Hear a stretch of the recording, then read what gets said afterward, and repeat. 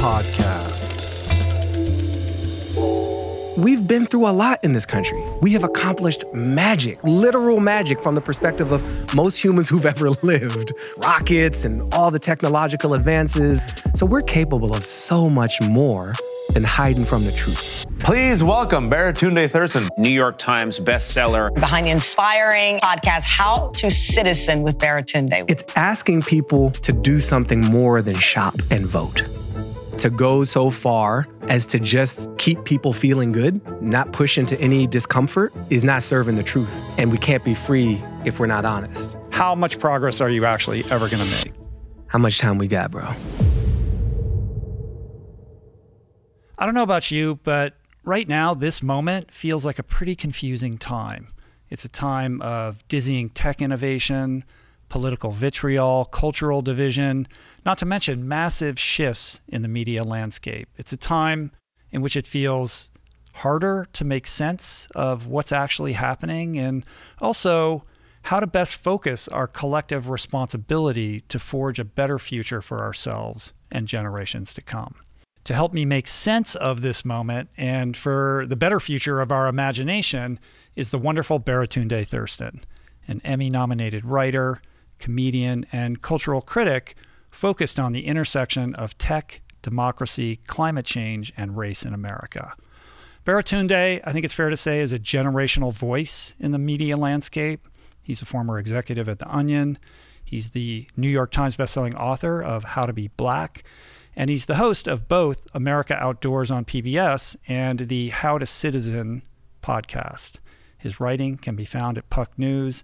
And in this conversation, we discuss many things: the impact of big tech on society, the current perils to our democratic system, as well as the shifting tectonic plates and rapid evolution of the media landscape. We also talk about our decline in trust of institutions across the country, what it means to be Black in America, and the many ways we can all become more active and informed citizens.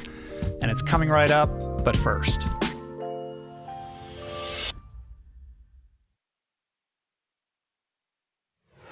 Okay. I've been a big fan of Baratunde and his work for many years. He is a witty and masterful storyteller. He's someone I respect deeply for fearlessly engaging with difficult problems that impact all of us. And perhaps most important of all, what I really like about Baratunde is that he's all about solutions. Solutions he shares with enthusiasm and with an eye towards consensus building. Final thing before we get into it, Baratunde's TV show America Outdoors Season 2 has a new premiere date. It's actually going to start airing Wednesday, September 6th at 8 p.m. Eastern, 9 p.m. Central on PBS. I love getting to know Baratunde. I think this one is really powerful, and it's also just a super fun hang. So let's do the thing. This is me and Baratunde Thurston. You're here, man, in the house. Baratunde in the flesh. In the house. Is great to be here. Thanks for the invitation. Yeah, I'm really excited to talk to you. I've followed your stuff for so long. I feel like I know you, even though we just met today. That's the magic of media. That's true. And in terms of like what you're doing, it's so hard to even get my hands around. Tell me about it, man. Like, how do we even begin this conversation? You do so many things. You have so many interests. You're curious about a lot of things. You're incredibly productive, doing TV shows and Puck and podcasts and all this sort of stuff. But why don't we start with technology and the media landscape? This is your world. It's a world that's rapidly changing. The tectonic plates under our feet seem to be shifting all the time. And I guess you can't really talk about one without the other. These things are intertwined, as they are with race, government, democracy, and everything else that you think about. So, where are we in the world of media right now? How do you make sense of it? With great difficulty.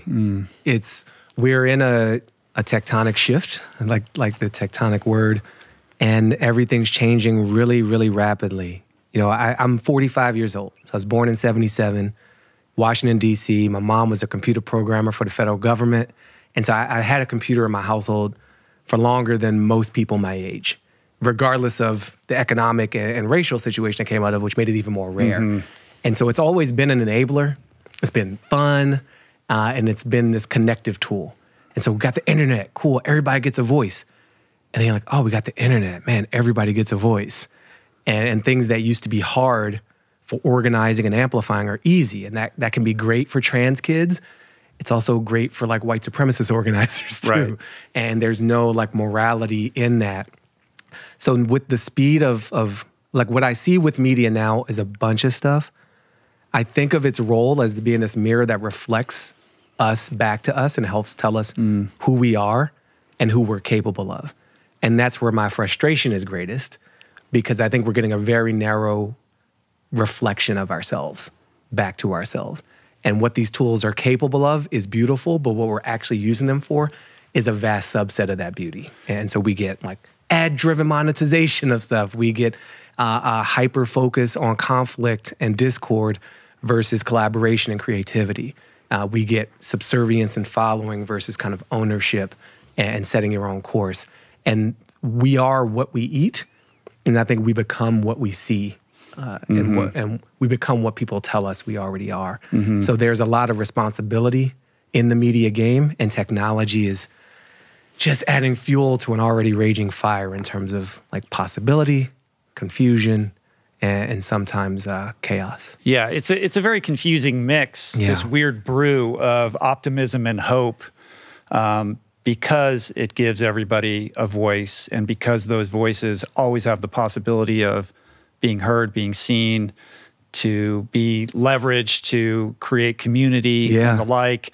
But there's a competition in which, it's hard to identify the signal from the noise. And, there's a conversation around the halcyon days of the old media, traditional media. We grew up with just a couple channels. And the gatekeeper era. The trusted, voice of Peter Jennings or whoever it is. Like, how do you think about that romanticized version of legacy media from our childhood? It is seductive to reflect fondly on like cultural norms from the past when things were literally simpler, not always better. And so I like the relative sanity of the pace of that era versus now. It was hard enough to kind of keep up with information when we had dozens of channels, and now we can't measure the number of channels. And we don't really have an escape from media. You could turn off the television. I don't know, it's hard to turn off the internet. It's your phone, it's your alarm clock, it's your mirror, it's your car, it's your word processor talking back to you. Like, it's supposed to be where I put my thoughts, and now it's giving me thoughts. That's a very different media relationship, and it's this always on frenzy. So in that sense, the past was more palatable, and it moved at a pace closer to our human evolution. The past also excluded so many perspectives and voices that I cannot simply say it was better. And I have to acknowledge that we know about a lot of stuff, and we know about people doing great work in the world because they can say it for themselves and don't have to ask for permission or get an A&R rep to put their music up on SoundCloud or live stream their rally or their speech. So I love that part of the media evolution. And in terms of the trusted voices, there's technological shifts, there's also capital shifts.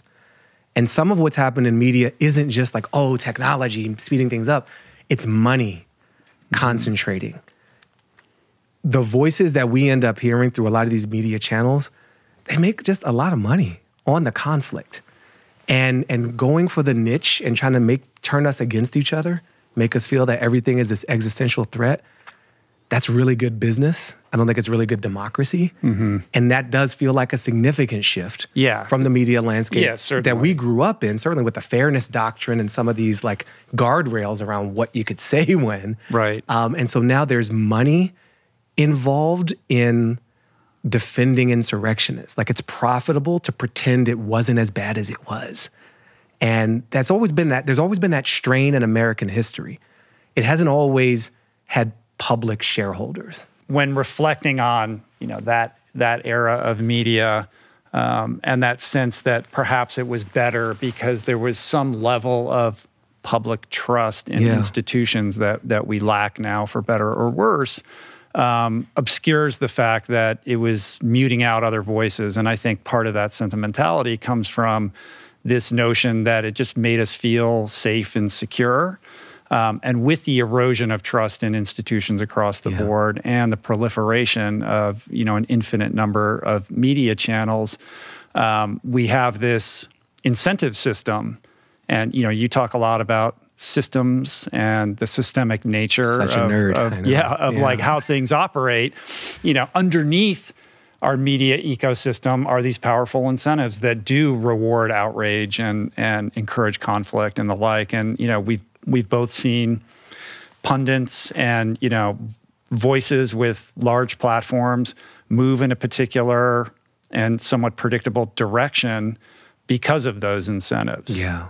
Which is interesting in this era of lack of trust, because to me, that feels more untrustworthy. What you are describing, there's so many angles into this topic.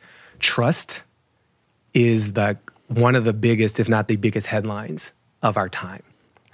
The collapse in trust of every institution that we have been raised generally to trust.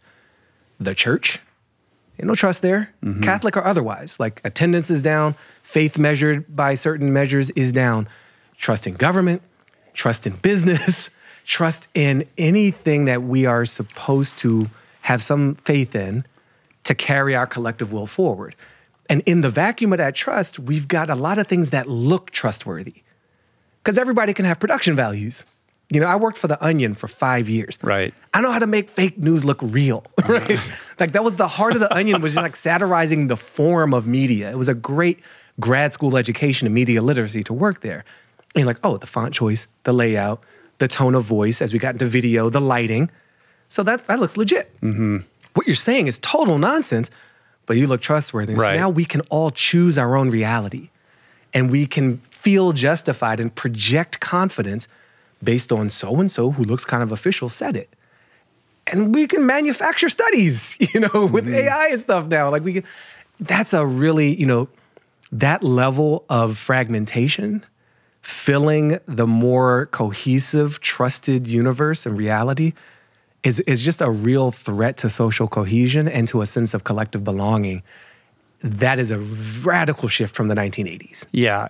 It doesn't bode well from my perspective, because when you layer on top of that, widening economic disparity and this increase in a giant swath of our population that is becoming more and more disenfranchised and marginalized, and with that, resentful and angry. Yeah. People are going to gravitate like iron fillings to a magnet to the person who's tapping into that kind of base layer of emotional disgruntlement, and then in turn monetize it, weaponize it. And I think we're seeing a lot of that right now. And this is, I don't know, I don't know if you have solution. Well, you do have some solutions to this, which we're going to get into. But I don't know how this is, I don't know how this plays out. And I think to your point of the decline of trust in institutions, particularly with faith-based organizations, whether it's a church or a synagogue or a mosque. Those used to serve as kind of core pillars in everybody's respective community. And with that erosion, we're seeing it being supplanted with the rise of, these secular gurus that we see online. Oh, yeah. The Instagram guru. Yeah, they're taking the place of the priest and the rabbi and the whoever. Kale is the new communion wafer, man. Yeah, well, exactly. Well, that would be on the more benign, side of the spectrum. There's some more pernicious, examples that come to mind. Yeah.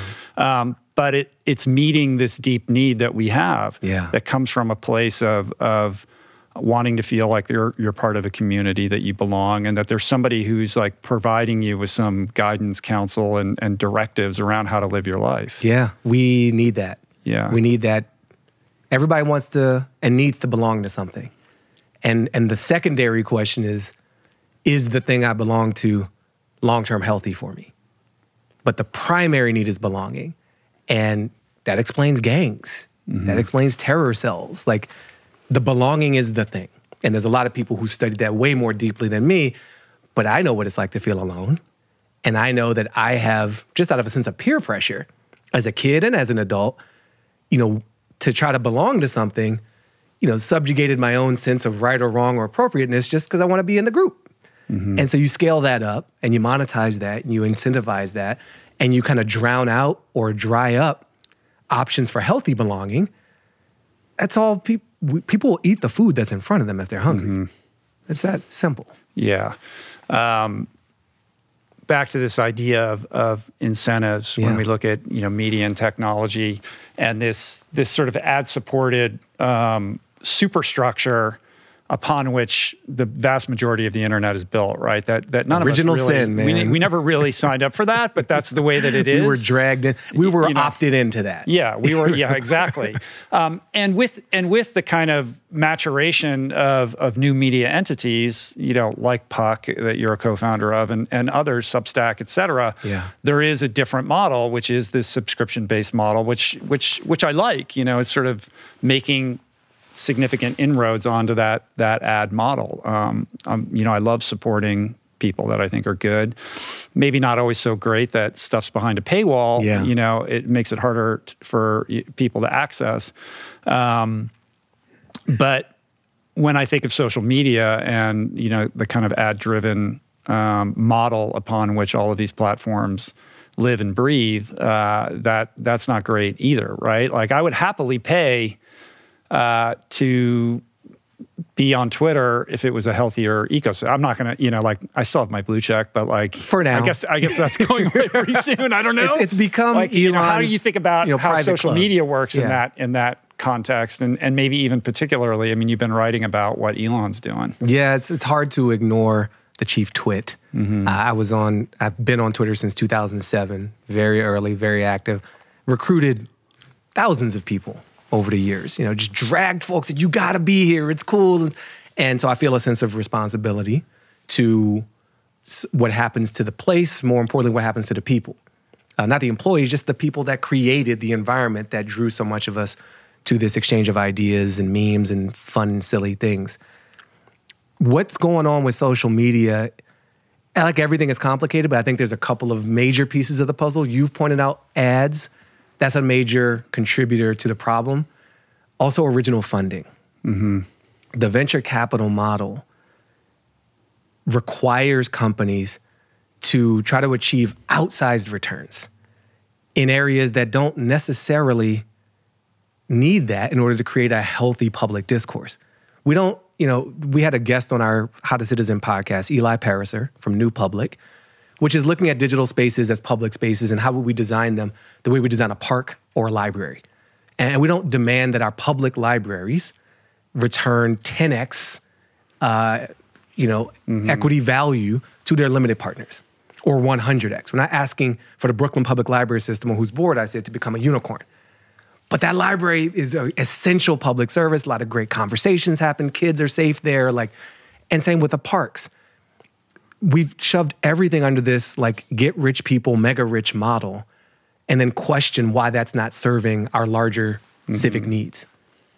Okay, cool. So we don't get married in, we don't have sex in, we don't worship in the mall, right? Generally speaking. Some people do, and that could be a fun meme, but generally speaking, we have other spaces to gather. And so we put a lot of pressure on outlets not designed to serve this full need to fill in that gap. And some of that's on us, and in our lack of imagination. Some of that's on the capture of these tools and talent to only serve that really high hockey stick return thing. That's a big part of the shift that's required. I'm not saying all VCs or venture-funded ventures are bad. I'm involved in some myself, but I think it's something we ignore when we talk about this a lot, that the contortion of the business model to make very, very wealthy people, generally speaking, a bit wealthier, should not be the driving directive for our public spaces. Right, but it's not even a contortion of the business model. It is the paradigm. Yeah. Right? So these things operate invisibly, like systems, economics, all of these things, we're not really looking at the underlying nature of, the operating system to how our economy or our democracy works, because we've sort of just assume that's the way it has to be, right? We're not asking the bigger questions. So when you talk about how do you instigate change, maybe we should look at is growth always good? Let's deconstruct Spoiler that alert. for a minute. No. I know that you had a whole thing about donut economics, which is super interesting. It's like,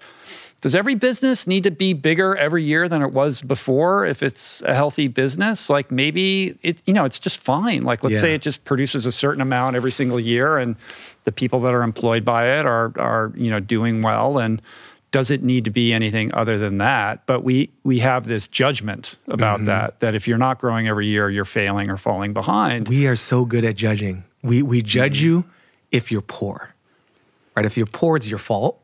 It's because you didn't work hard enough. You didn't pull yourself up by your bootstraps. Forget the fact you don't have boots or straps. It's your fault. And maybe you didn't pray hard enough. Maybe you didn't go to the right schools, and that's your fault. Maybe it's your parents' fault. But we kind of put a lot of social outcomes on individual actions and decisions. And if you did really well, it's uniquely because you were very talented. You worked really hard. You studied and you had merit, and that is such a partial truth, to be very generous. Sure. And it limits our ability to create better outcomes for more of us. And I don't want to take things away from people who've worked hard and done well. And I don't want to just give stuff to people who are going to waste it. It's not, there's no extreme is ever good, but we have overdone it on the individualistic blame and credit game. And that's a part of, the challenge we're living with in the economic system right now. And infinite growth. I saw this speaker years ago, Alnor Lada, Alnoor.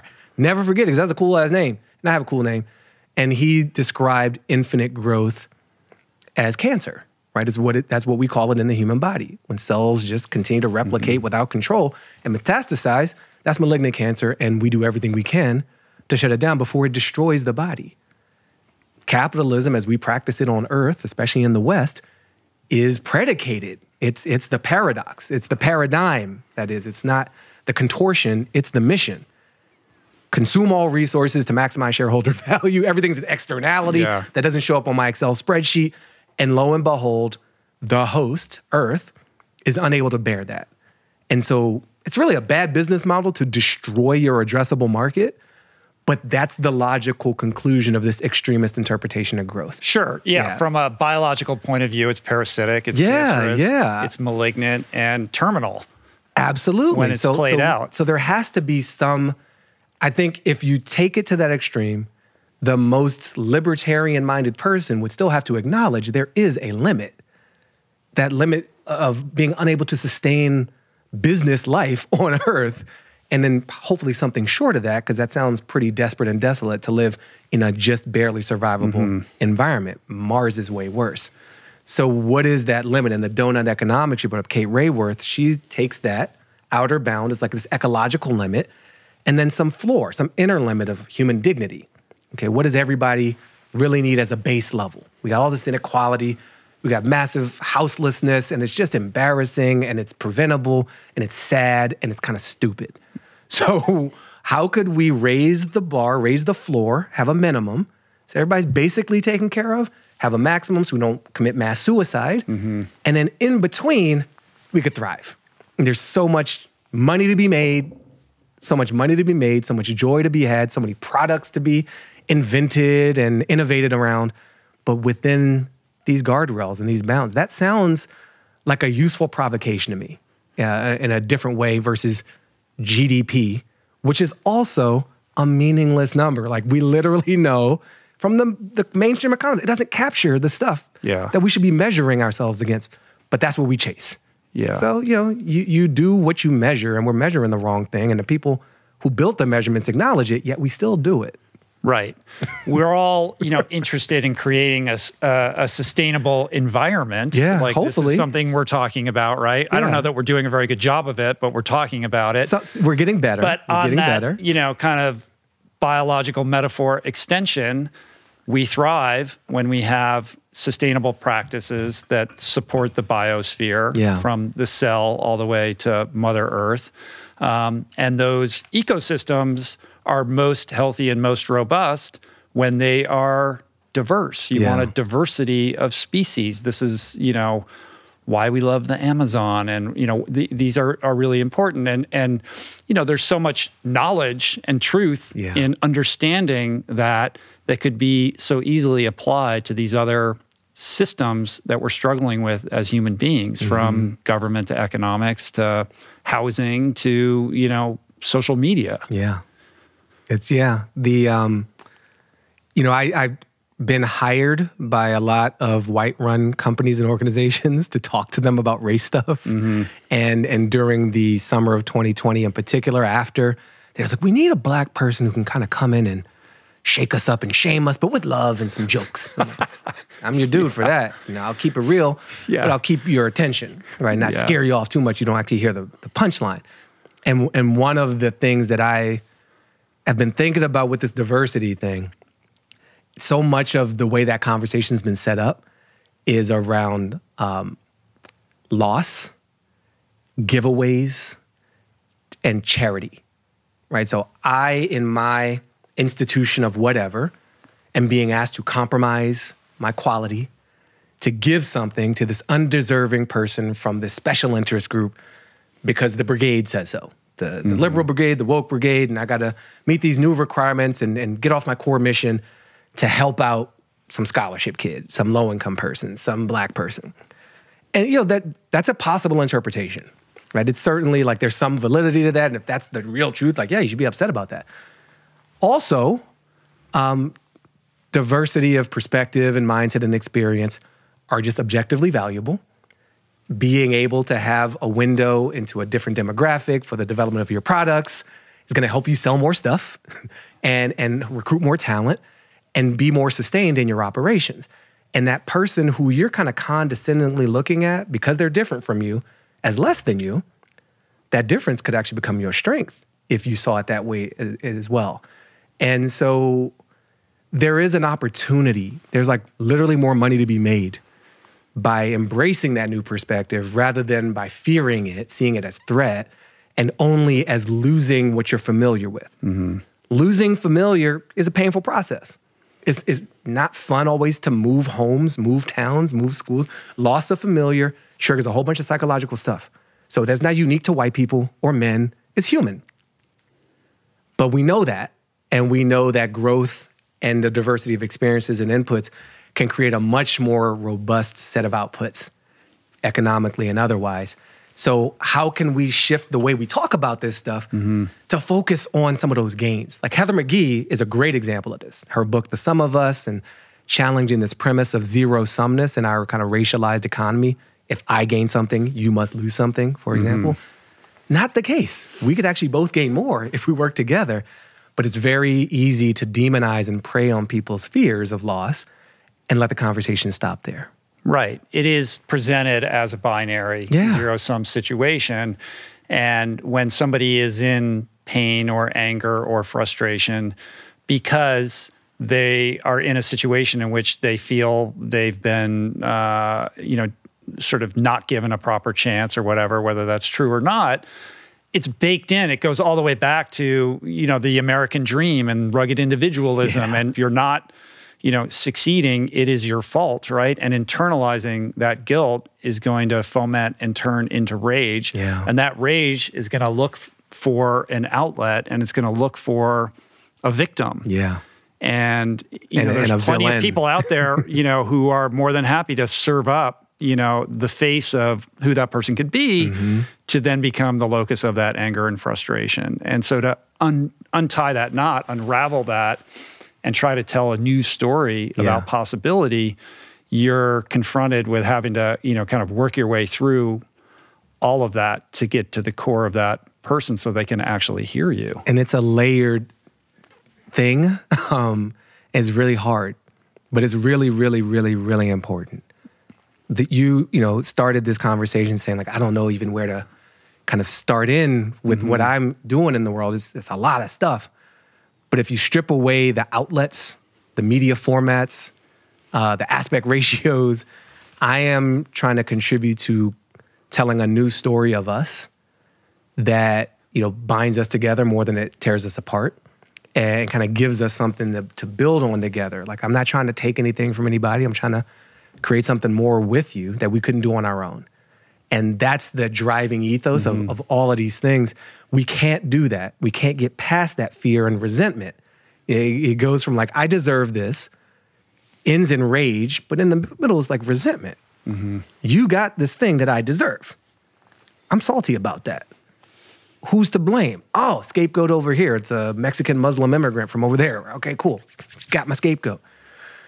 Part of the reason that's such an attractive narrative is the at-scale miseducation of a whole society for generations about how we got here. And we're now in this era where telling the truth, just being real about American history, is partisan, is described as hate speech. You're trying to turn white kids against their parents. Can I tell you a short story? Sure. All right. So my mother was the best mother in the world. She got me through the crack wars of Washington, D.C. She raised me and my sister with no college degree. She put a computer in my life, which has unlocked every economic opportunity. And the reason I'm sitting here now is because of her.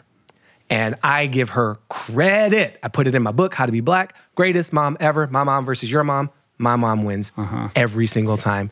No offense. Also, my mom wasn't perfect. And I've realized some things about her and her impact on how I developed that are not great. And it was a really difficult reconciling moment to be like, oh, this stuff goes back to that same Saint Arnita who I had created in my mind. And I was really angry with her, and I couldn't talk to her because she's dead. She died in 2005 from colon cancer. So I'm resentful with this perfect mom who I have been so publicly grateful toward and told everybody she's the best. And she is. Also, she messed up in a couple of very significant and important ways that I've had to wrestle with. And I had to break out of that rage cycle, and it was a simple realization that she's a human being. And of course, she's not perfect. And that allowed me to be less perfect and opened up a relationship with my dead mother that wasn't possible when she was here. I'm still getting to know this person. And now that I know her more, that's love. When you know someone, you love them. You can appreciate someone, you can celebrate them. Loving is knowing. And if you don't know the dark stuff, you can't love the whole person. And if you only love them because they make you feel good about you, you're just using them. So we scale that relationship concept out to a country. We got to love our country the way we love our moms, the way we love our kids, the way we really love the people we know. And we cannot love a nation while simultaneously refusing to fully know it. That is false patriotism. That is, it's exploitation. And so it's hard. Like, I want to rant and rave against the people who are afraid of critical race theory and, CRT, DEI, ESG. They're angry at letters. They hate Sesame Street, I guess. But because of this one little nugget I've had with my own experience of resentment, of a changing story, I get it. Also, we got to get through it. And we cannot be cowards in that. And there are a lot of people promoting cowardice. Restricting children's access to knowledge, being afraid that your kid knows more than you, is the opposite of good parenting. We all want our kids to be better than us. We should be excited when they bring home some new knowledge. And so to kind of lock them into a restricted state of knowing prevents them from loving fully, prevents them from being real patriots. And that's the opposite of what we should want. So that's like a different way to have this conversation. I don't want to get into like this author, that author. Do you have faith in your children? Right? Do you trust them enough to know and really love America? Because I can tell you with my mom, I know her better now and I love her more now. And I'm more solid now because I've faced those parts of her.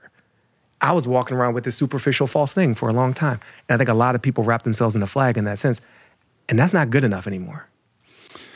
You had to come to that realization on your own, though, right? Like you had to go on a journey to, wrestle with your resentment and finally get to a place where you could kind of open your aperture and accept her on different terms. But I suspect that you couldn't have been told that when you weren't ready. Like, you need to understand this and get past it. Like, that was an internal, kind of journey that you had to go on for yourself, right? So when you think about that idea, how do you scale that up? Yeah. You can't foist it on America. They have to go on their own. Everybody has to have their own kind of journey with this. But it is a process of like, I think it begins with like not turning a blind eye and kind of unraveling the fear that is leading to these bad decisions. Like you said that, I heard you say that America uses amnesia as a feature, right? Which is related to what you're sharing right now. Absolutely. Like, we want to pretend certain things didn't happen. We want to think of it in an idealized, way, when in fact there's a lot of warts, and healing and health comes from addressing, diagnosing, and treating that. It does. And foisting is a great word. Bad practice, but I give you points for using the word foist. So foist and force are not the right things and not the right language. Model and invite are. And that takes leadership. We are what we eat. We practice what we see. And so if we only see people practicing amnesia, we're like, I guess amnesia is the way to be patriotic. I guess the way to love your country is just to wave the flag and ignore all the warts. It's not the only way. And enough modeling and enough leadership and enough stories that demonstrate the power of embracing the full story can unlock a deep well of patriotism that we've occasionally experienced. It's asking people to do something more than shop and vote. We don't ask very much of the citizenry. Give me money. Give this company money. Consume. That is like a low bar, man. And we're capable of a lot more. And I think there's a lot of folks in leadership who, of every industry, you see it in Hollywood and the way they talk about the audiences, there's a lot of condescension. They're not smart enough. They wouldn't get the nuance. They can't handle the truth. It's patronizing. And so I think we could use, and I found through this How to Citizen work and just my life, examples of people who have more faith. That's the kind of faith we need. That's the faith-based, it's faith in each other to be able to handle it. We've been through a lot in this country. We have accomplished magic, literal magic from the perspective of most humans who've ever lived. Rockets and all the technological advances and the wealth creation. So we're capable of so much more than hiding from the truth. And I just think we need to hear that more. We need someone to believe in us and not just demand that we accede to them. Yeah, it's a very interesting kind of razor's edge to walk that you walk very elegantly because you do lead with empathy, and there's a compassion about you and an openness and an inclusiveness, while also being very clear about the truth and where you stand on these issues, right? Which is very difficult to do without it coming off in a way that is, off-putting in certain circumstances, right? Like that's a really skillful, artful dance that has to be performed. Is that a fair? It's fair. I'm a good dancer. Yeah. You see me on the dance floor, man, I cut it up. I got some training. DC, go music, let's go. But it's delicate. There's a risk in every approach, right? To go so far as to just keep people feeling good, not push into any discomfort, is not serving the truth. And we can't be free if we're not honest. If we live in a lie, we're held captive and we're enslaved to dishonesty, and that's not liberation. So we gotta keep it real. We gotta be honest. We also have to be effective and not just right. And it's like, do you wanna be right? Do you wanna be effective? This is the dance. This is the artful dodge sometimes. And it requires a calibration to keep people engaged enough to hear the truth, Otherwise, you're yelling into the wind, being right as you can, all by your damn self, right? And bringing nobody with you. Yeah. So you pander to the ego and to the sense of comfort and fragility on the one hand, or you embrace the righteousness, on the other, and got nobody with you. That's like a classic challenge. I don't think that's anything new to our time.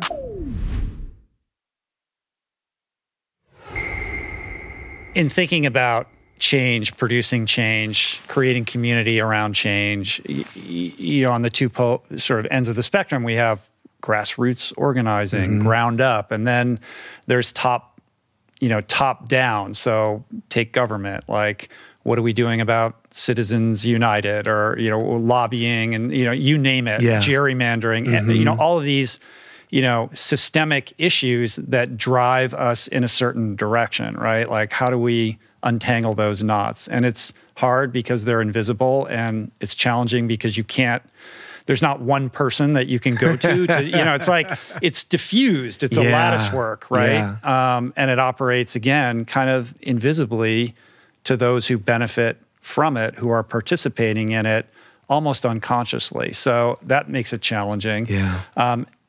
And yet the sort of grassroots lobbying isn't quite enough either. And what's interesting about How to Citizen and the episodes that you're doing and the conversations that you're having is like, these are really creative. This is outside of the norm of the three things that we typically think of, as you mentioned, like, beyond voting to let's do a march or it's like, no, there's a lot more here. There's all these other interesting creative things. Yeah.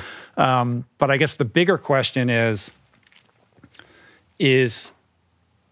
addressing the binary of like, do you live to create these little incremental changes within the system, or are we going to have to blow up the system and create a new system, right? Is that a false binary? Now and we're how in do it. you, like how are we going to? Yes. Because you could do all this little, grassroots stuff over here, but as long as Citizens United and all these other things exist, how much progress are you actually ever going to make? How much time we got, bro? I'm here all day, dude.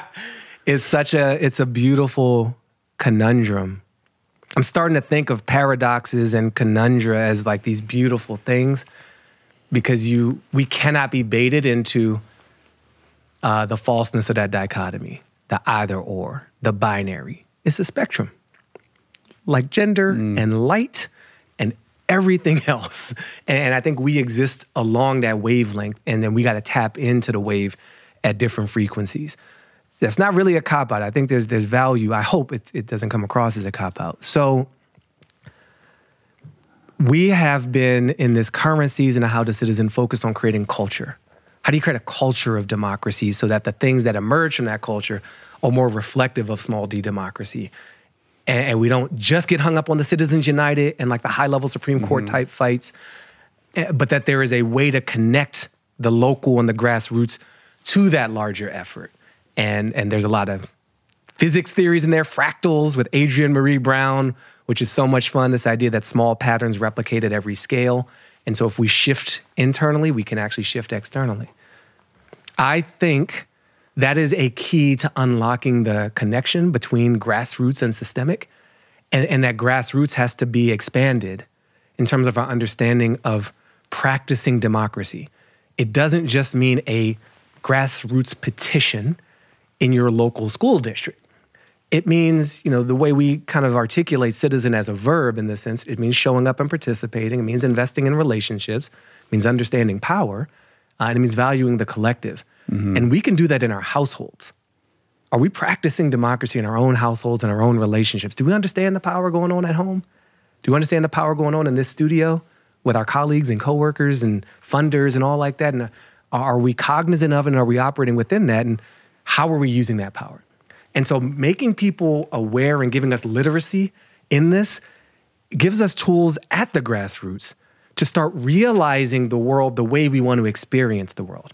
And so we may not have to blow up the system.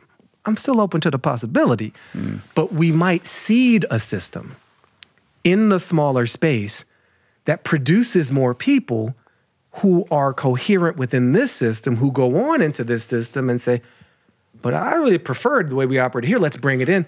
And so you're growing a new culture. And nothing has to be blown up, violently or metaphorically. It just fades. It becomes less relevant. Right. The model. better system in the Petri dish begins to replicate because evolution, baby. Yeah, it's evolutionarily, it will crowd out and ultimately render, mute the old system that was broken and not replicating in a healthy way. Here's a beautiful feature of the United States, and probably humans in general, but the way we codified our institutions here with the Constitution in particular and the Federalist system. We gave ourselves a ton of Petri dishes. States, federalism. We gave ourselves amendable source code, Constitution. We can append it, we can amend it. That's commendable. So we have intrinsic tools that are pro-modification and pro-experimentation. So then we can take an idea like citizens' assemblies, which are these deliberative democratic bodies where basically you conscript people into government function and group argument, debate, deliberation around a policy proposal that's widely representative of the region. Not people who could get elected because they're charismatic and pretty, people who are geographically, economically, and otherwise distributed, compensated for their time, kind of like jury duty, turned up to 11. And they wrestle with an issue. In Paris, it's climate policy. In Belgium, it's something else. We have experiments going on here in the United States as well. And folks are able to practice self-government with each other, listening to experts, having eye contact in these small groups, and coming up with much broader base support for a policy because it didn't go through the filter of campaign finance and charisma. And extroverts only, the price of entry into our political system. I mean, just the the overt exclusion of introverts in our system already leaves a lot of ideas off the table. And I'm very extroverted, so that's going to dilute my voice a little bit. But many of us are not. And so you take that, and then you can imagine it. Okay, that can work in like a school. That can work in a school district. That can work in a county community level. That can work in a watershed area. That can work in a state. And that can roll up into a national government practice the way Ireland has done, where they did a national kind of civic assembly around their abortion rules and how they went about legalizing abortion. And there's so much more nuance in that proposal because people felt heard. And part of what this fragmented media landscape and this competition with the cheap drug of fear gets us is we want to feel heard and we don't. And the way the vast majority of us feel about something, there's no place for us. We get pushed to the edges and the extremes because it's life or death for everybody. And there's so much common ground in the middle. We have no process to discover that because we're all alien to each other because our process doesn't let us see us as humans. And I think that gives us a distorted view of where most people are. Absolutely. Because we all we see are the extremes and we assume that like everything is just like, up in flames. But we have, the way Congress works now, they are running on a social media algorithmic like influencer model. Yeah. Truly, like you can better explain the behavior of members of Congress based on influencer economics than you can based on representative democracy. They've been captured by a different business model, by a different operating model. And so we need a different model to grow and replace that system. There's a group of veterans that come together after floods and hurricanes, et cetera, because they have a sense of unit cohesion, because they have practice at being on a team. And they use that practice at playing well with others to be effective in a totally non-combat arena, in something peacetime and governed by different rules of engagement, totally, but structurally the same. The public at large, we need practice playing well together. And if we can do that in our grassroots local areas, we can then use that to take on Supreme Court policies and the lack of ethics or adherence to them in the Supreme Court. Because we will have some squad practice in the minor leagues down here too. And so I think all of that kind of rolls up, in the same way that some of that culture has felt like it's rolled down. And the success of that type of model goes back to this idea of trust, right? Like it's the analog experience of groupings of people spending time together, getting to know each other, that breeds that level of trust. Yeah. And we throw the word community around like it doesn't mean anything, Like the word friend. Thanks, sure. Mark Zuckerberg. Yeah, you were talking about the mall versus like a real community, and how social media operates. Like, we have these Facebook groups or other online communities, but they're not. We think of them as communities, and perhaps for a lot of people, they're creating kind of identity out of their affiliation to whatever group it is, but because of the ungated nature of them, there isn't that kind of process by which the trust is earned through experiences in the real world. Yeah. So talk a little bit about like how you think about community, because it's so core to like how to citizen and to the solution to all these problems, like real community versus like how we've cheapened that notion. Let me tell you how Barack Obama taught me what community could be, especially with respect to the internet. It wasn't a private one-on-one lesson. It was. I'm in my mind. I'm like, okay, Barry, you're in the Oval Office. He pulls me aside. He gets you on the phone. You got to come down right now. I got to talk to you. And in a couple years, I want you to tell the people. Yeah. So I was really excited about this candidate, and especially his internet embrace. And I remember the evolution of excitement around his use of technology.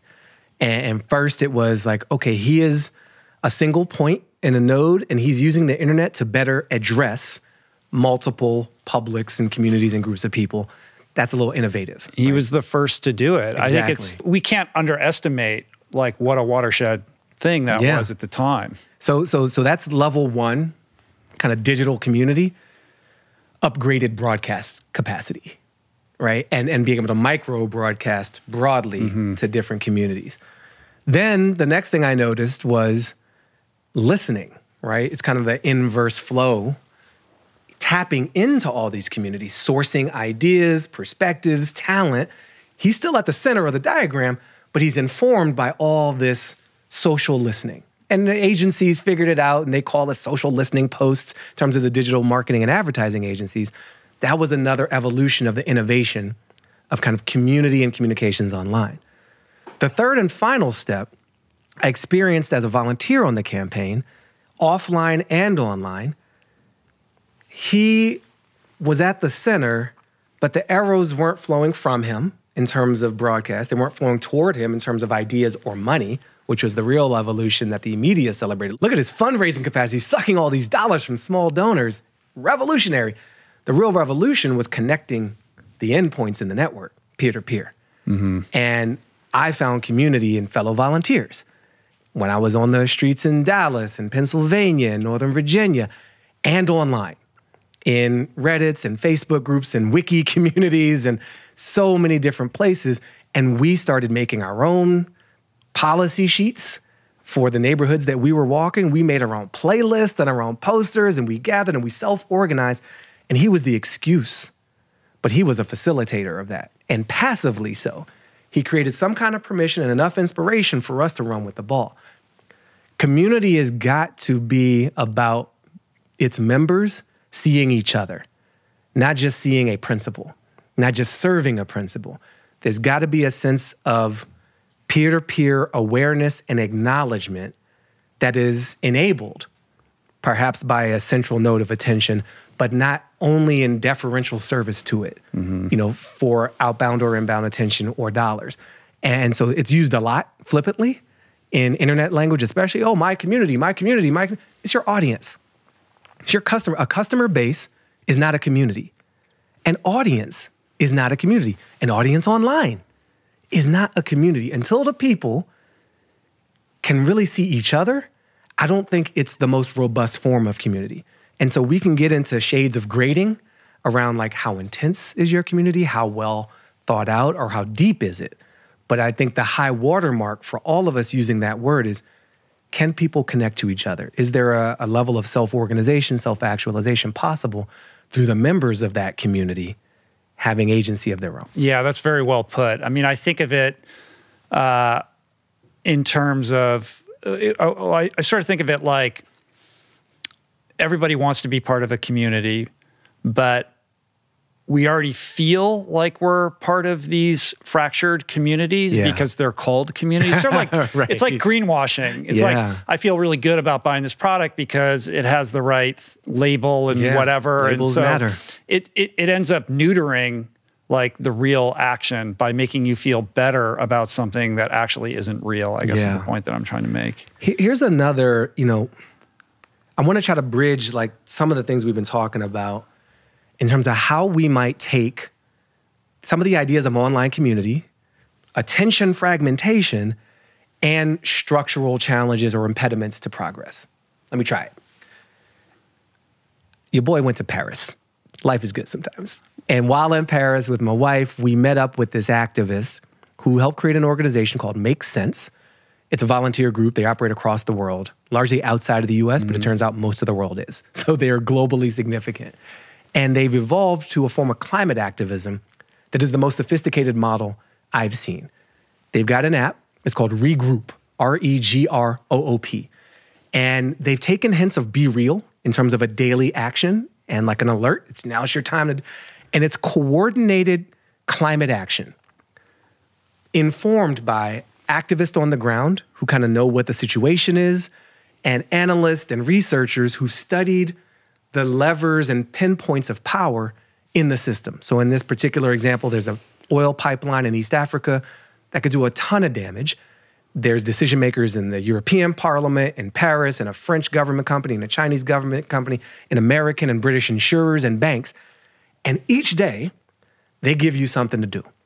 And you see your progress. You see how many other people did it. So like, 113 people, 115 people, 500 people, 800 people. And they've prepped something for you to do. All right, we're going to send an email to this group. How do they know where to send the emails? Well, they haven't just started a petition to protest the bank. They've gone to the bank. They've done a creative activation outside the bank, and they've had conversations with bankers. And they said, do you know that your bank is financially supporting this project? Here's what the activists in Uganda and Tanzania, in this case, are saying about it. No, I had no idea. Let's go to the pub. Let's talk about it. They take them out for a beer, and they get email addresses of other people in the bank, or they find out the threshold inside that bank that creates an internal alert for customers are upset. We might want to revisit this policy. And they do the same at the insurance companies and the same with the legislative bodies. And so the actions that we're being asked to do are sophisticated, thoughtful, and achievable. And they're prepped enough that it's simple enough that it's also accessible. I'm like, what is this? And I can look back, I've done 15 actions, and it helps with climate anxiety. I'm doing something, and it's vetted, and I can see how many other people are involved. So even the way I describe community, I'm not in a chat group with all these other people, but I have visibility into who else is in this action with me. I have trust because it's people on the ground and people from a researchy policy realm kind of combining forces to inform what they're asking me to do. And never had they asked me for money. Not once. Woo! That's very cool. And the actions are all designed around trying to achieve a result. Like they're result oriented as opposed to and then they make a bunch of noise. And every week they celebrate. Every week there's a post internally and publicly. We did 850. We did 1,500 actions. We had a meeting with the CEO of the bank. We got 2 meetings scheduled. This insurer just dropped out. They're not going to underwrite the project, increasing the number to 25 globally. We're boxing them in. And here's the deadline we're working toward, this big UN thing. And here's the deadline for... So there's a level of transparency, too. So many groups that want us to do something for a good cause, save the planet, save the earth, stop poverty, stop hunger, aid in this abusive situation, they don't let you in on the game. You have no idea what your $10 is going to. Yeah. And giving $10, for me, easy. For a lot of people, easy. For some people, impossible. But a really low-grade ask versus share this message, invite a friend to do this, send this email. I was sending emails to Japanese bankers. Like, yo, konnichiwa, baby. I love Japan. I've got friends there, and I would love to tell them that your bank is on the right side of history and to have them move their company's business to you versus your competition. Don't you want that? versus me having to tell them, carrot and stick. I just think that is an evolution of how we citizen. It's an evolution of how we think about how we use these digital tools to mend democracy rather than fragment it. And it's fun. It's just literally like a way to engage in this heavy word activism, which comes with so much baggage. I'm not educated enough. I like money. Like there's all kinds of other labels that we carry that prevent us from wanting to carry that one. I'm nuanced. I don't want to pick fights.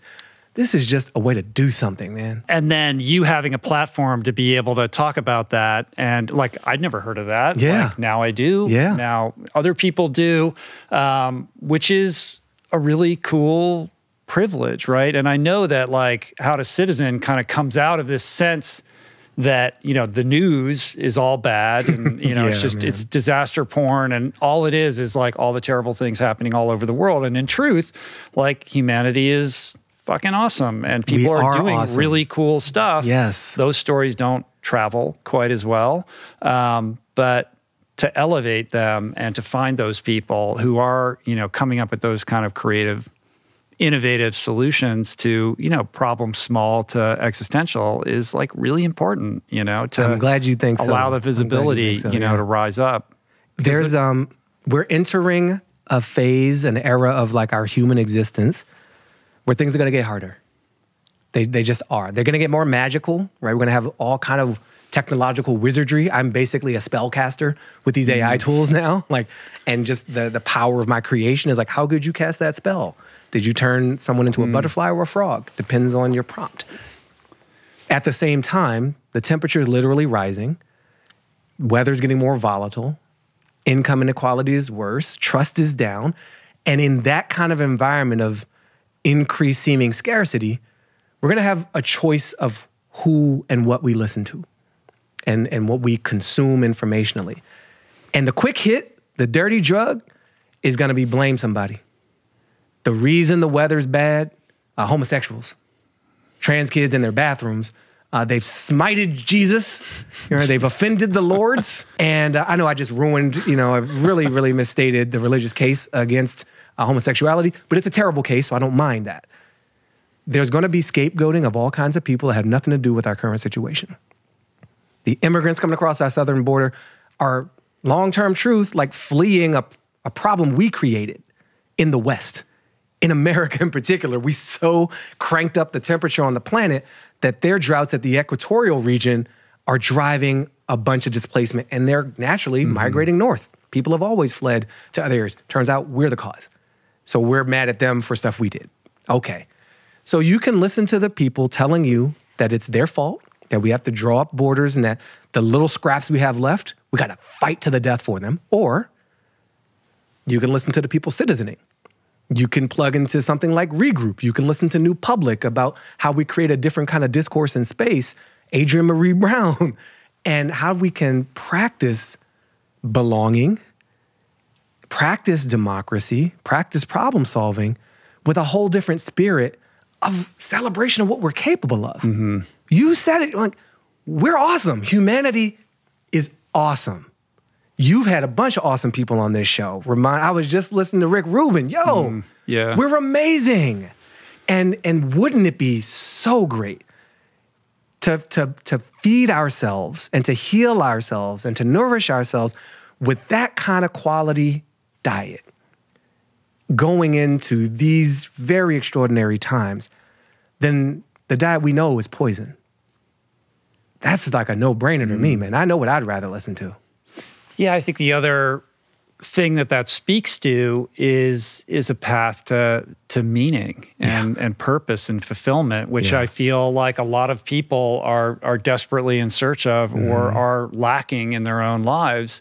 And to kind of invest yourself in something important that's bigger than you, where there is real community and innovative solutions and a real need for people to, step up and show up.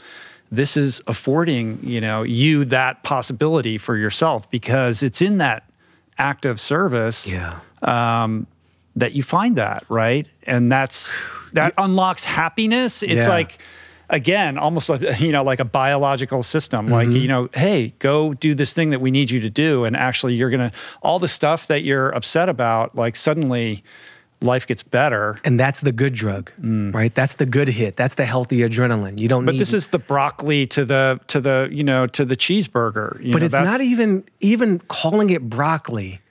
I think it's like freaking like locally sourced, fair trade, deep dark chocolate, versus the commercial diluted high fructose corn syrup bullshit you get at the corner store. I'm very coastal and very elite. Yeah. Proud of it. I went to a great school. But I'm just saying, like, when you've had like a piece of fruit that's just real, right? A fresh strawberry right out the dirt. That ain't coastal. I mean, in some cases, California, we feed the world, so it is. But that's not like Los Angeles, twee elite stuff. That is like people working with their hands. They already know this. You'd eat that fresh strawberry any day from the plastic wrapped, globally shipped, genetically preserved facsimile, this cosplay strawberry that we're served up to be shelf stable and beautiful, but it's empty calories, right? So even with the same fruit, there's a difference. And we know the difference. It's just that the shrink wrapped one gets a lot more airtime and a lot more investment. But the one that was grown in the dirt, that's got the nutrients we need. That's the real thing. And we deserve the real thing. We just don't have time. I think there's also this other kind of headwinds, crossroads we're coming to where like distinguishing real is getting harder. Sure. Right? Like the facsimiles and the cosplay and the simulated realities are really seductive in themselves and harder to distinguish. So there will be this parallel movement for real, for tangible, not virtual, tactile, not haptic, and 3D real immersion, like in a physical sense, rather than in a virtual sense. And just getting out in nature, and being with other people. And what you described about, the purpose reminded me of Jose Andres in World Central Kitchen. And this guy's infectious in the best way. And what he helps unlock through that type of leadership, giving people a way to channel that sense of loss, isolation, mourning, at the darkest moment, creating some light, feeding people, using the local people on the ground to do it. Now we all got something to do and we feel better. Even if we got no electricity, we feel better. And so the material thing ain't the thing. Right. It's the emotional thing. It always is with us humans. Yeah. Another example that came to mind, you probably know Scott Harrison, Charity Water. Yeah. I mean, it's a very similar, kind of arc that he went on to that kind of a place. Yep. Right. Yep. So when reality itself is for sale, and we can have a superficial experience of it, where are we going to fulfill the deep need? For that real connection and that real sense of purpose and real sense of belonging. I'm not saying it's impossible through the virtual world. I just gave you a case with Regroup where it's all powered by technology. But I think it's important to keep our eyes out as new waves of tech, hit the shore. What parts of us are they drawing out? What are they asking of us? And is it the part of us that we want to amplify? And those new technologies are going to hit the shore, I think, sooner rather than later. I mean, we're on the curve. It's already This is nonlinear progression. And it's going to get so much more insane. And that breeds instability. 100%. In your sense of purpose, belonging, and meaning for how you do everything. I remember maybe 15, 20 years ago having this realization, not unique to me, but it was unique, at the time, as in I hadn't read it anywhere. The distance between us is growing within a generation. For thousands of years, most humans lived to, 40 years old, lost their teeth, died young, right? We just didn't have I'm not talking about like the biblical era when apparently they lived for hundreds, but generally speaking, life was, brutish and short. And then we slowly expanded that, but a great-great-grandparent would have a lot of practical advice and wisdom for the great-great-grandchild. And now an older sibling is having a hard time doing that with a younger sibling, 5 years apart. So that's a level of social fragmentation, familial fragmentation. How do you parent your child How do you mentor your niece or nephew when you didn't go through anything like this yourself? And the thing they're going through now is going to be radically different 6 years from now, 1 year from now. Not to mention the governing, but even take the governing, just keep it in the family. It starts at home. And so if we're not able to pass on values and wisdom and best practices within a generation, because the reality in which we're operating is changing so radically, our frame of reference is totally gone, then we're untethered. Yeah, it makes it impossible there's no coherence. Exactly. From one, not even, and not even generation to generation, but, within generations. Yeah. It's the acceleration of change is so massive. Yeah. What we have to share then suddenly becomes irrelevant almost overnight. And so but truth is always truth, and Yes. there's always wisdom that transcends whatever is happening. We may not be able to relate to the specific experience of what it's like to grow up with, technology X, but there are still, there's an architecture of how to be in the world. There's something underneath that superficial reality, right? Whether it's virtual or physically tangible, our humanity has some consistency, right? We have an emotional experience. We have desires and needs. We have fears. We have a sense of belonging or its opposite, a sense of purpose or its absence. And so we have to figure out a way to tap into that deeper frequency. If you're trying, I remember telling businesses when I would advise them on social media strategy, don't ask me what your Vine strategy should be. Vine will one day not be here. What's your story, right? And then you figure out how you're going to express it in the medium of the moment. We all need to kind of get below the surface. It's increasingly important because the surface is ever changing. And I don't have a simple answer for that, but I just acknowledge it as a major contributing challenge to the sense of rupture and disruption that we're all facing. That part is unprecedented.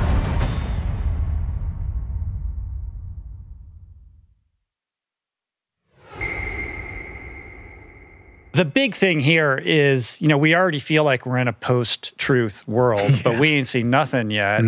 But the undercurrent of humanity is this notion that truth is important, right? We agree on that, right? You and I What's do. true and not true, understanding the difference between that is important. But I feel like we're creeping towards a situation where there's going to be a lot of people who would rebut that and say, actually, truth is not important. What's important is winning or audience capture or just making sure that your narrative is the one that's on top. And when you have, when the deep fake technology and all, it's like the ability to obscure truth or tell whatever story that you want to tell in the most convincing way, completely untethered from anything real or true, it becomes pretty apocalyptic. We don't just need a sort of a competitive system. We don't just need a system in which truth competes with untruth. We need a system in which the incentives for truth compete with the incentives for untruth. And where we are now, that is not really the case. You can be outlandish and dishonest and generate the markings of reward through attention, through likes, through money for being untruthful. And the punishments aren't quite aligned with that either. So the downside could be turned up and the upside could be turned down. Meanwhile, for those of us who love and value truth, we've also got to build a system that rewards it and offers demerits for undermining it. We've got to be able to show transparently that truth has value. And I don't want to just sit here and say, the truth is always better. Clearly, historically speaking, it doesn't always win. Because untruths have been able to attach themselves to things that people value. And ultimately, we value belonging, perhaps, as an example, more than we value truth. We value self-preservation more than we value truth. Genocides are built on lies, all of them. They somehow compelled millions of people to participate actively or passively in them because they saw something in it for them. Self-preservation, belonging, lack of ostracization to uphold a lie. So lies had a lot of co-conspirators, and we've got to make sure we rally when it's so much easier to create and spread a lie. We need the truth to have some allies and some rewards built in. I haven't thought about that at all. This is a real time like, oh, snap, what does that even mean for us? But I think if we ignore or try to pretend that the truth is just obviously better, we are in for a world of hurt because it isn't obvious a lot of times. No, and there's debate about what is the truth. Whose truth? My truth, your truth. Yeah. And then that brings in, a sort of freedom of speech argument. I mean, this is, the battleground of this right now is, happening on social media, trying to figure out like how to create healthier incentives to do that. And I don't think we're doing it in a very elegant way.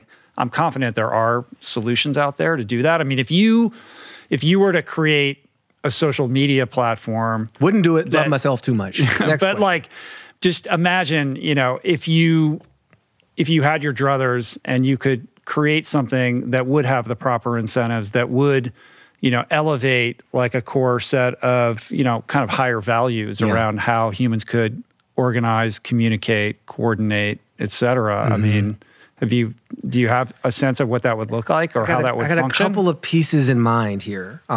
One I'll cite once more, New Public. It's a great organization that is trying to answer this question about how, as they phrase it, how we create healthy and thriving digital public spaces, of which social media is a part. But the design of those, they've identified these core principles and signals that are just a great provocation to the communities building spaces for themselves. You should go through this process. And the process doesn't, in any instance, involve just installing something that a venture capitalist wants you to, right? That's just, they've asked none of these questions. That is not their business. Literally, it's not their business. So they don't need to. I'm not trying to change who they are. I'm just trying to let us be who we are. In other words, throwing scale out the window. Throw scale out the window. At the beginning. And throw that financial recovery at scale out the window. So look to New Public for some of these principles. I'm thinking of an old friend who lives in France, Felix Marquardt. And he has created this community called Black Elephant.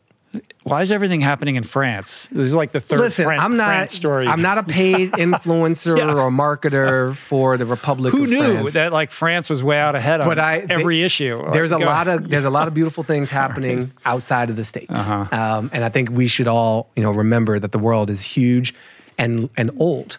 There are things we can learn from people who are no longer here or in more diminished numbers, like indigenous people everywhere. So Felix has created Black Elephant, and it's kind of a social network in that you meet a group of strangers. It's kind of curated, but you start with like this pod, and you answer everyone answers 1 to 3 questions that are emotional in origin. What was the first time you remember feeling sad, right? There's nothing about your job. There's nothing about what school you went to. It's not a professional network. You're not showing off your creations. You're answering some prompt about your essence in a place where you don't know most of these other people. And what happens, I've attended one of these, and I find myself being vulnerable and connecting through vulnerability with other folks. I mean, AA groups have something like this. All kinds of counseling circles do this. And once you have that kind of emotional link, then there's a digital platform to plug into. And you can see, there's other Black Elephants thing, and there's an app that they're building. And you start to have a network of people you deeply know. And then you realize, you're a creative director at such and such? Cool. But it's you enter through the heart is how I would describe it. So I think if I'm designing a system, I take some cues from essentially like urban design and participatory design of public spaces that New Public is leaning on. I take a page out of the Black Elephant book to create an emotional connection. I take a page from Esra Al-Shafi in Bahrain, who built this LGBTQ social media network where you don't just get to do everything in the first instance. There's an onboarding process. Yeah, I heard you talk about that. Yeah. Like you have to earn the trust over time. You don't just get the keys to the whole thing. Like a video game. Yeah. Right? And so you don't get all the tools and all the weapons and the access to all the maps. You have to go through some missions, sometimes with other people, to demonstrate your understanding of the norms of this space and your participation and belonging through your actions, not your terms of service declaration on day one. Show me, don't tell me, and then I'll let you into the next level. So those are 3 tangible groups. The other thing, dude, like, I would build a network with some scarcity, right? You get a limited number of posts. Maybe you get coins or credits, but I want to force a pause on the interactions. It'll be a failure of my social network if we're telling, our team leadership people I'm spending 4 hours a day in here. That means we have taken you away from your life for at least 3.5 hours that we didn't need. Mm-hmm. Because I want you living your life too, and I don't want to define your life. I'm not Mark Zuckerberg. Like, I don't want to capture you. And I want to colonize your calendar. And so much of what we have built in the social space is this winner-take-all attitude about our time, which is all we got. Like, even people without money, we got time. And if you're going to take that too, what am I? I work for you now. We're all like uncompensated laborers in the algorithmic overlord system from a handful of very wealthy people. I don't want to replicate that system. So build in a little scarcity. There's a window of time. If you miss it, it's cool. Congratulations. You get a FOMO award, And so shift the vibe on that. Maybe I should start like a thing.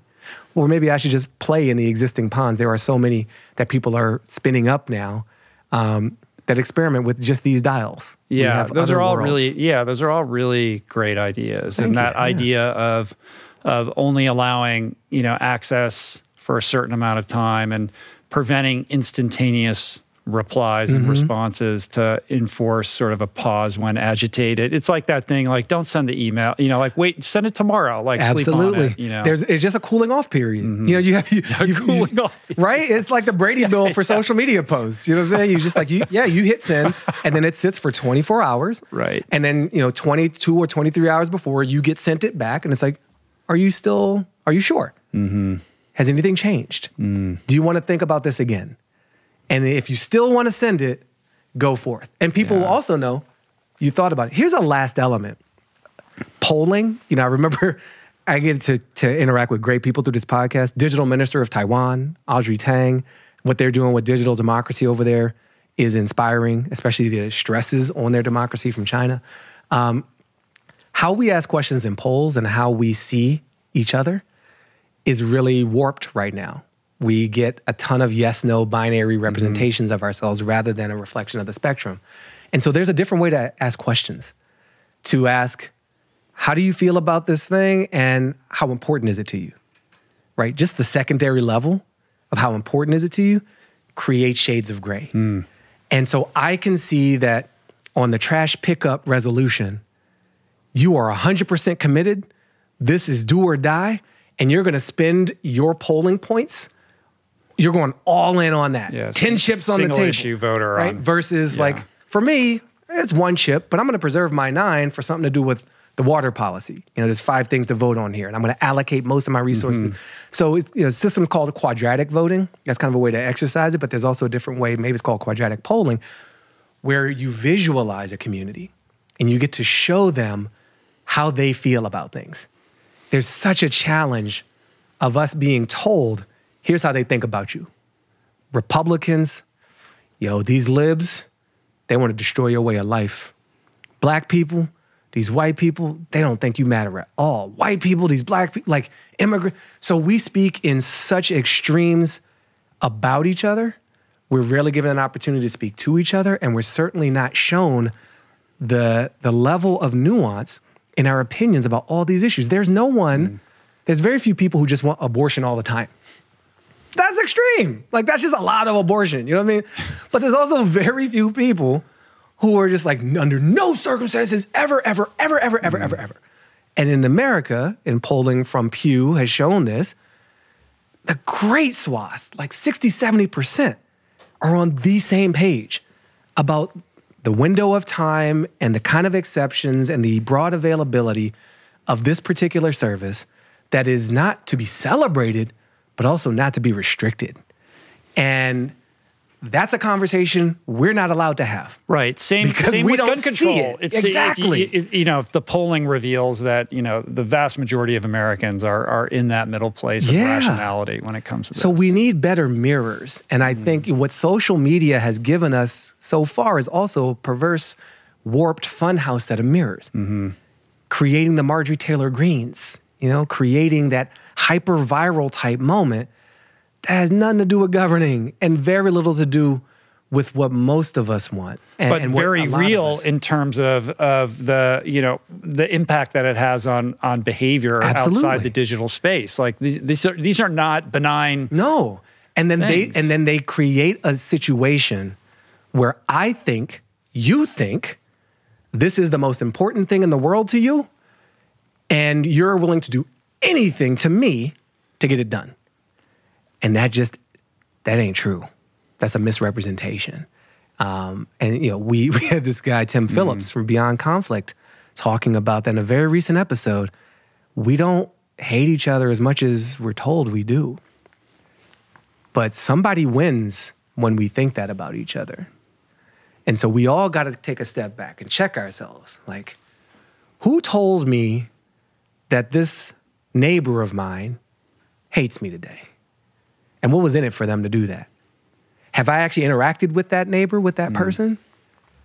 And that's around a ton of things. And I could play it across a lot of ideological divides from every perspective. We all have a heightened sense of distance from each other because somebody's blocking our view. Well, that seems to be a big piece of the television show, right? Yeah, America Outdoors. Yeah, America Outdoors, like getting, let's go travel across the United States and let's talk to all different kinds of people. Yeah, and man.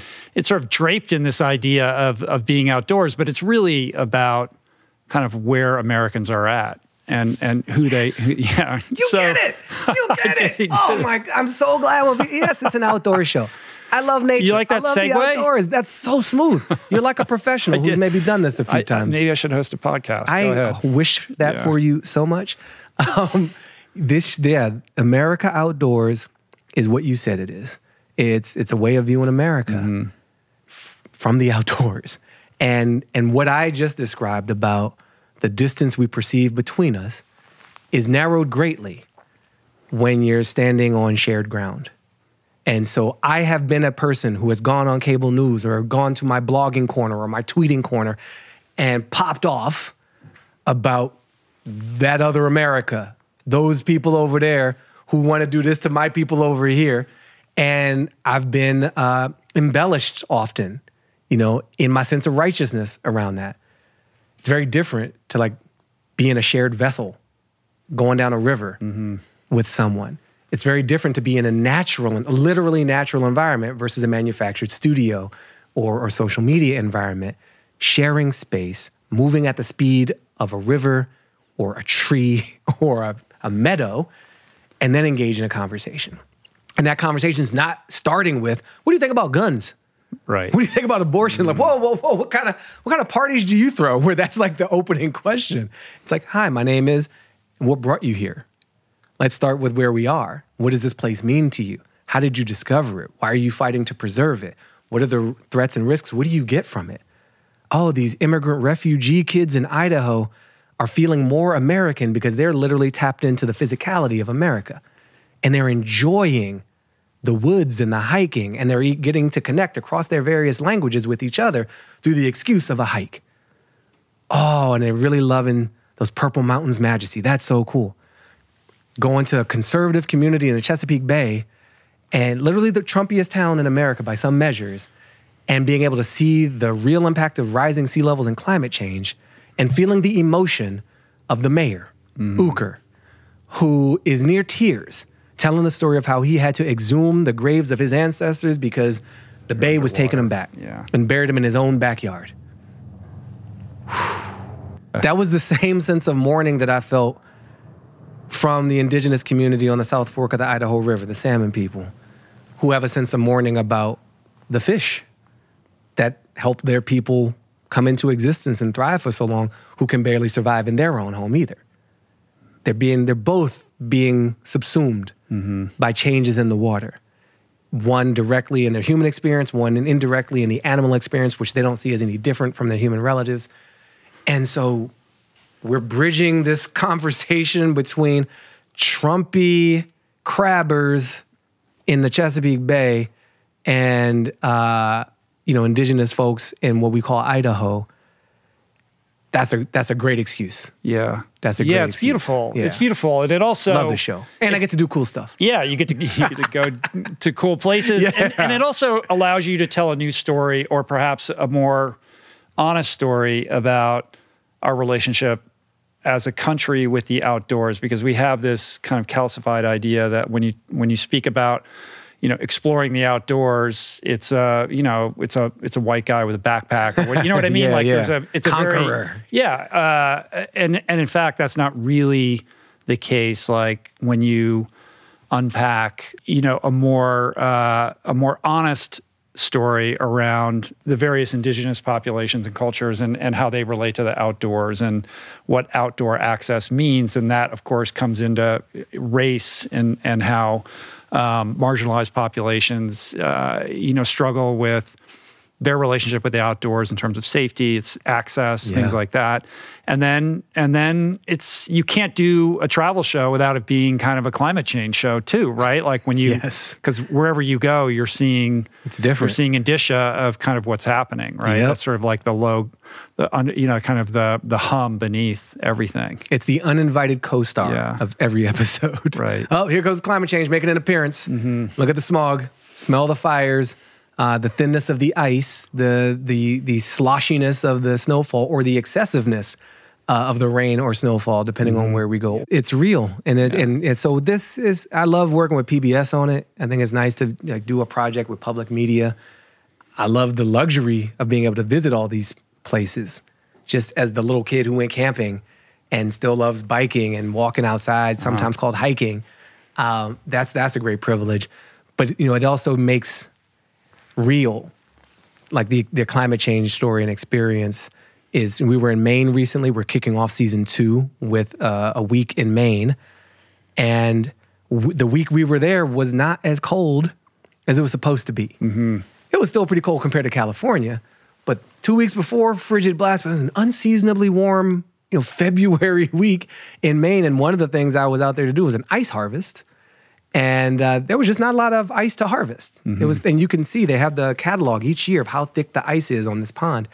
And it was very thin this year. And a lot of people fell in. It was a shallow pond. No one was injured. But that's just no better illustration. It's not just the polar bears on ice. It's like humans and this tradition that they have. And so another indicator, as we discussed with technology, of our changing reality. So even as the virtual environment we're in is rapidly changing, the physical one that we could have counted on is going to be very different. It's going to mean something different to be a Mainer than it has for many generations. It's going to mean something different to be a Southern Californian or an Idahoan or an Arkansan.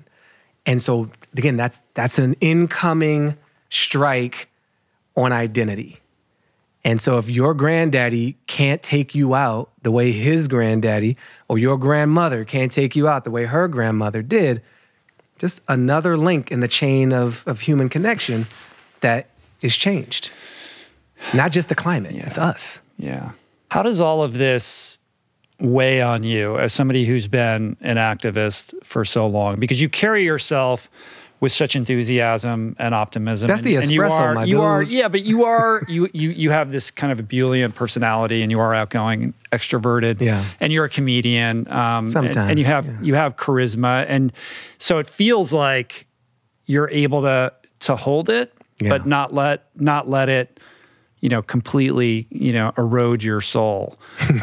But I think there's another kind of aspect to this, because you wrote about it, this paradox of what it means to shoulder that kind of responsibility, and with this call to action around how important it is to take care of yourself, especially if you're in this game and you want to be in it for the long haul. You can't just martyr yourself on the cross of your cause. Yeah.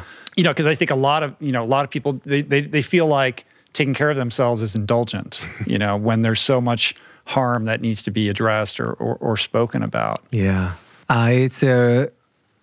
So I do feel the weight of what I have chosen to carry or what history has pre-packed in my rucksack. Increasingly, as I age, I think it's becoming more apparent.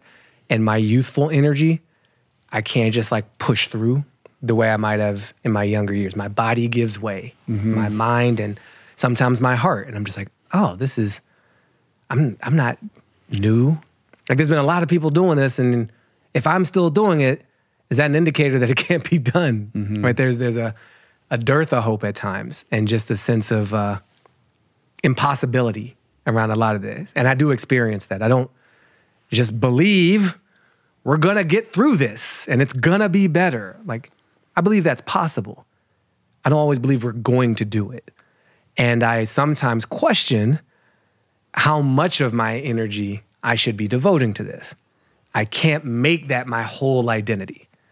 Otherwise, I ebb and flow with the success or failure of each little thing. Right. And I got to tether myself to something more substantial and stable and lasting. Other relationships, other activities, other things to value outside of that construct and that lens on reality.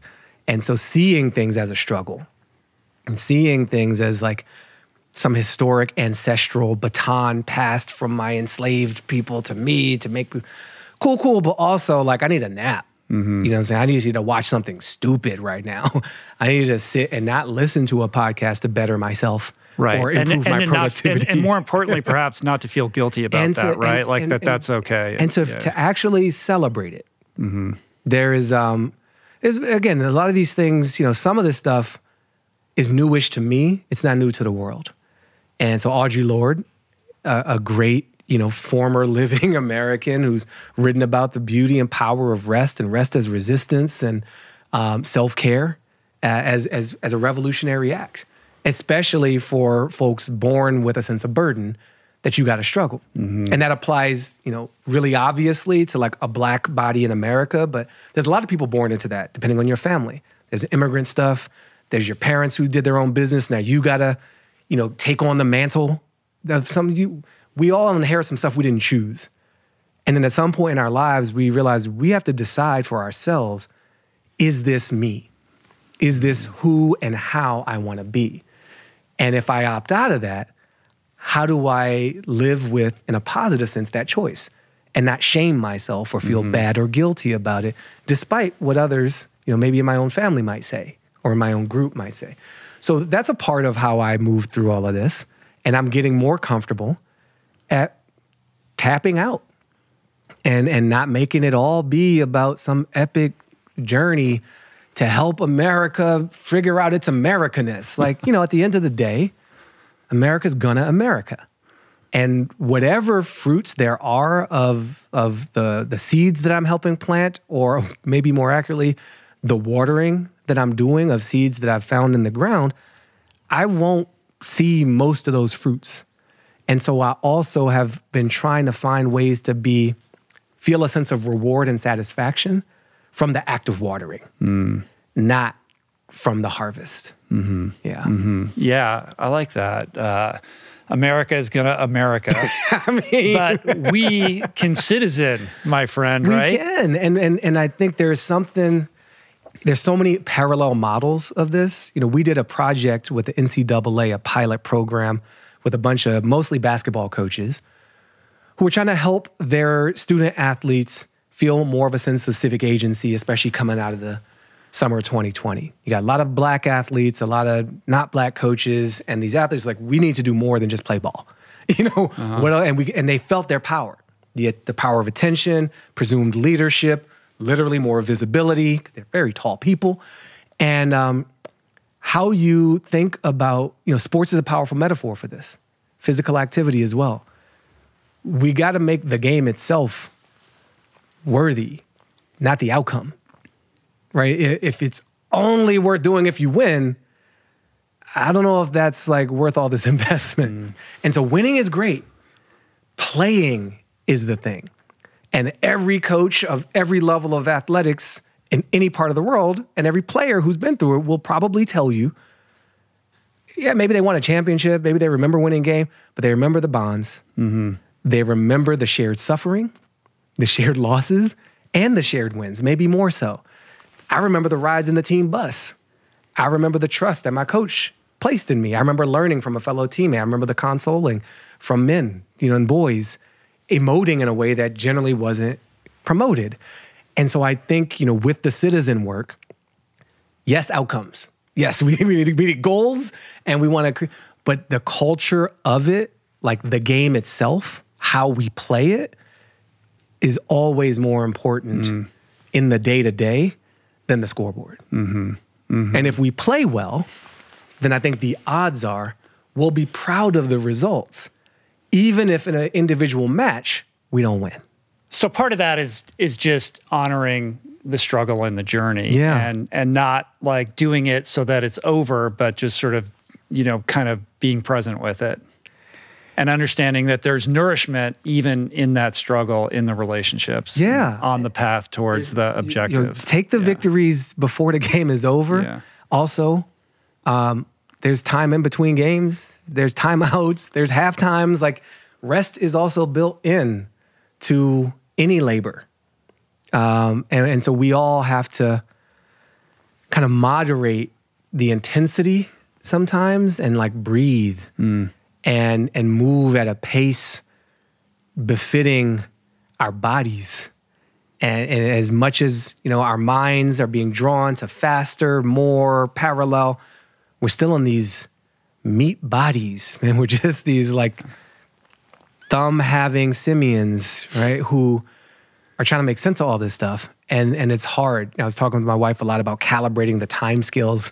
She has this theory that we're just not meant to exist essentially at these different paces simultaneously, and that we're being asked to shift times constantly. And some of that is really disruptive as well. So like finding a pace and easing into things, ramp up slowly, ramp down from something. Don't just hard cut, from a peaceful activity to an intense, analytical thing to some physical stuff and back.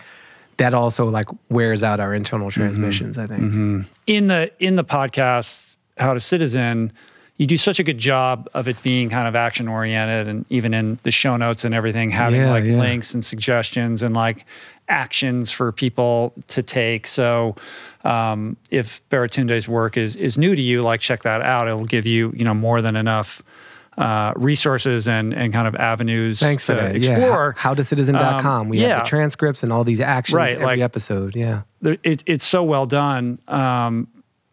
Not just for that, for so many reasons, but maybe just as a way to kind of like round this out and bring this to a conclusion, to share a few of maybe some of your favorite ways people can get more engaged than they have historically to energize people around, these ideas. We're big on frameworks and structures behind the scenes of the show, and we try to show it. Mm-hmm. We try to show it on a regular basis. So there's two that matter here. One, I've mentioned before, but it bears repeating. We grounded the show in this idea of citizen as a verb, and there's principles behind that. And so every guest we bring on kind of checks at least one of these boxes. So there's like these four principles, right? 4 pillars. Yeah. Show up and participate is number one. Number two, invest in relationships with yourself, with others, and the planet around you. There's no separation between those things. Number three, understand power and all the ways that we have to wield it. Some are financial, some are physical, some are idea sharing. Attention is a big part of that. What we give our attention to, we give power to. And the fourth is to value the collective, to do all the above for a sense of collective self-interest, not merely individual self-interest, and moderate that over-indexing on individualism that I think has created too much separation between us to our collective demise. So that's kind of how we enter and set things up. The way we leave each episode is we give you 3 ways to do something, 3 ways to citizen. And we got 3 levels. Number 1, personal reflection. We just give you something to think about. In the gaming metaphor, this is like single player mode. And you don't even need an internet connection, right? So you can just do this by yourself. There's no public performance. You don't have to go read a book. So we ask you to think about something. Think about the communities you're a part of. Just like, maybe you write them down. Maybe you just think aloud to yourself. That could be a book club. That could be an intramural sports team.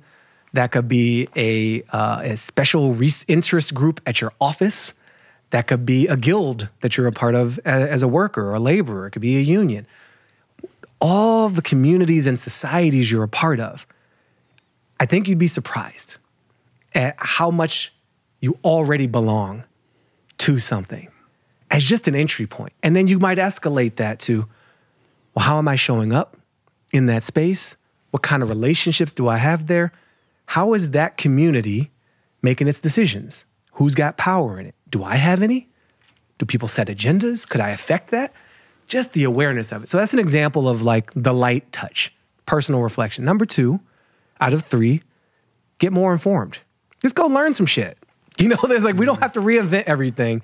And so that's get out there, read a book, watch a little video short or a documentary, talk to someone who's going through something.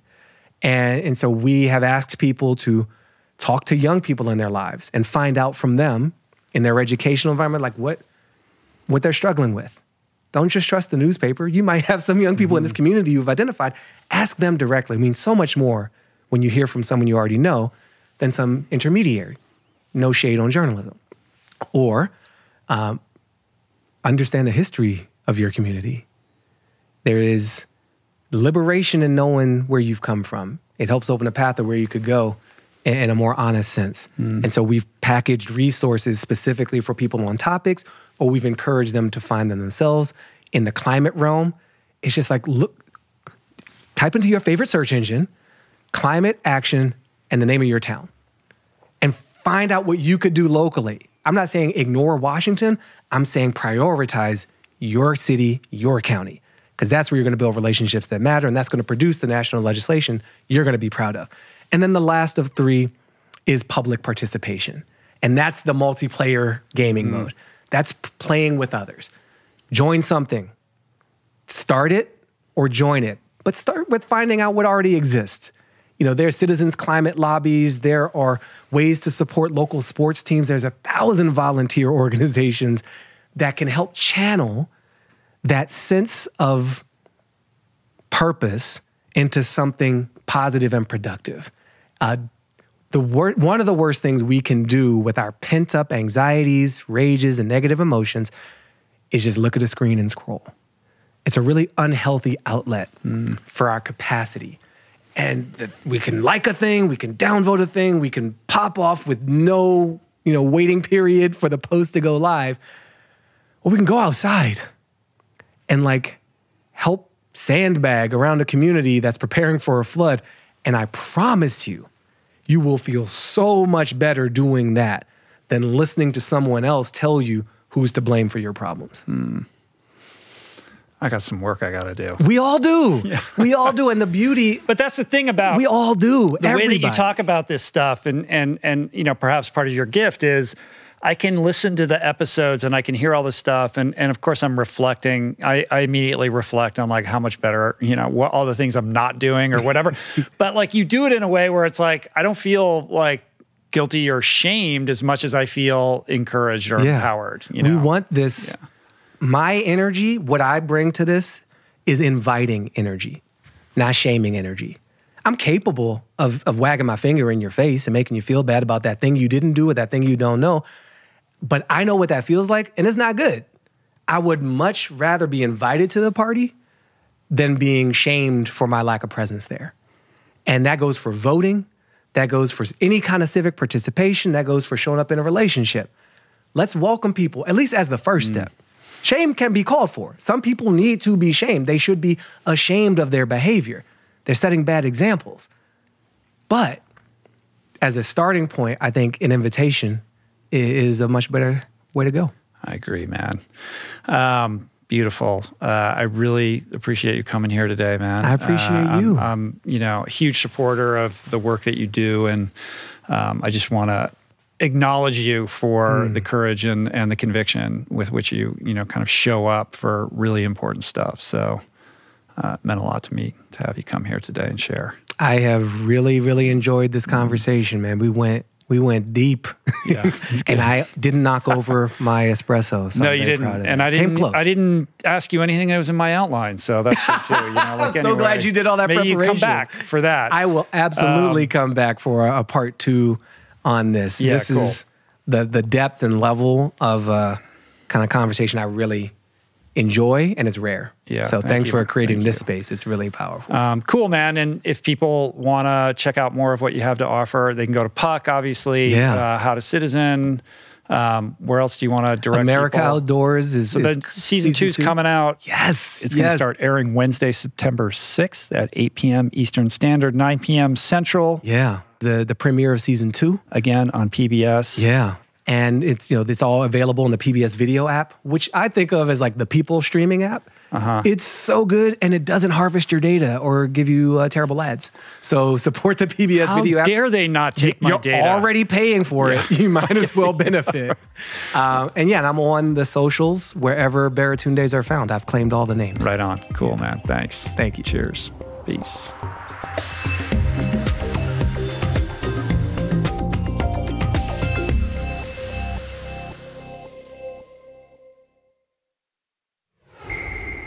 That's it for today. Thank you for listening. I truly hope you enjoyed the conversation.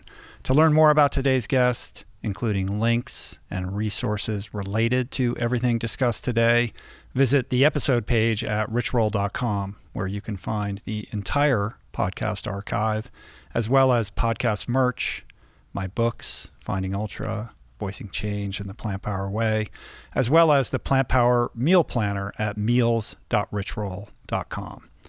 If you'd like to support the podcast, the easiest and most impactful thing you can do is to subscribe to the show on Apple Podcasts, on Spotify, and on YouTube, and leave a review and or comment. Supporting the sponsors who support the show is also important and appreciated. And sharing the show or your favorite episode with friends or on social media is, of course, awesome and very helpful. And finally, for podcast updates, special offers on books, the meal planner, and other subjects, please subscribe to our newsletter, which you can find on the footer of any page at richroll.com. Today's show was produced and engineered by Jason Camiolo, with additional audio engineering by Cale Curtis. The video edition of the podcast was created by Blake Curtis, with assistance by our creative director, Dan Drake. Portraits by Davey Greenberg, graphic and social media assets courtesy of Daniel Solis, as well as Dan Drake. Thank you, Georgia Whaley, for copywriting and website management. And of course, our theme music was created by Tyler Pyatt, Trapper Pyatt, and Harry Mathis. Appreciate the love the support. See you back here soon. Peace. Plants.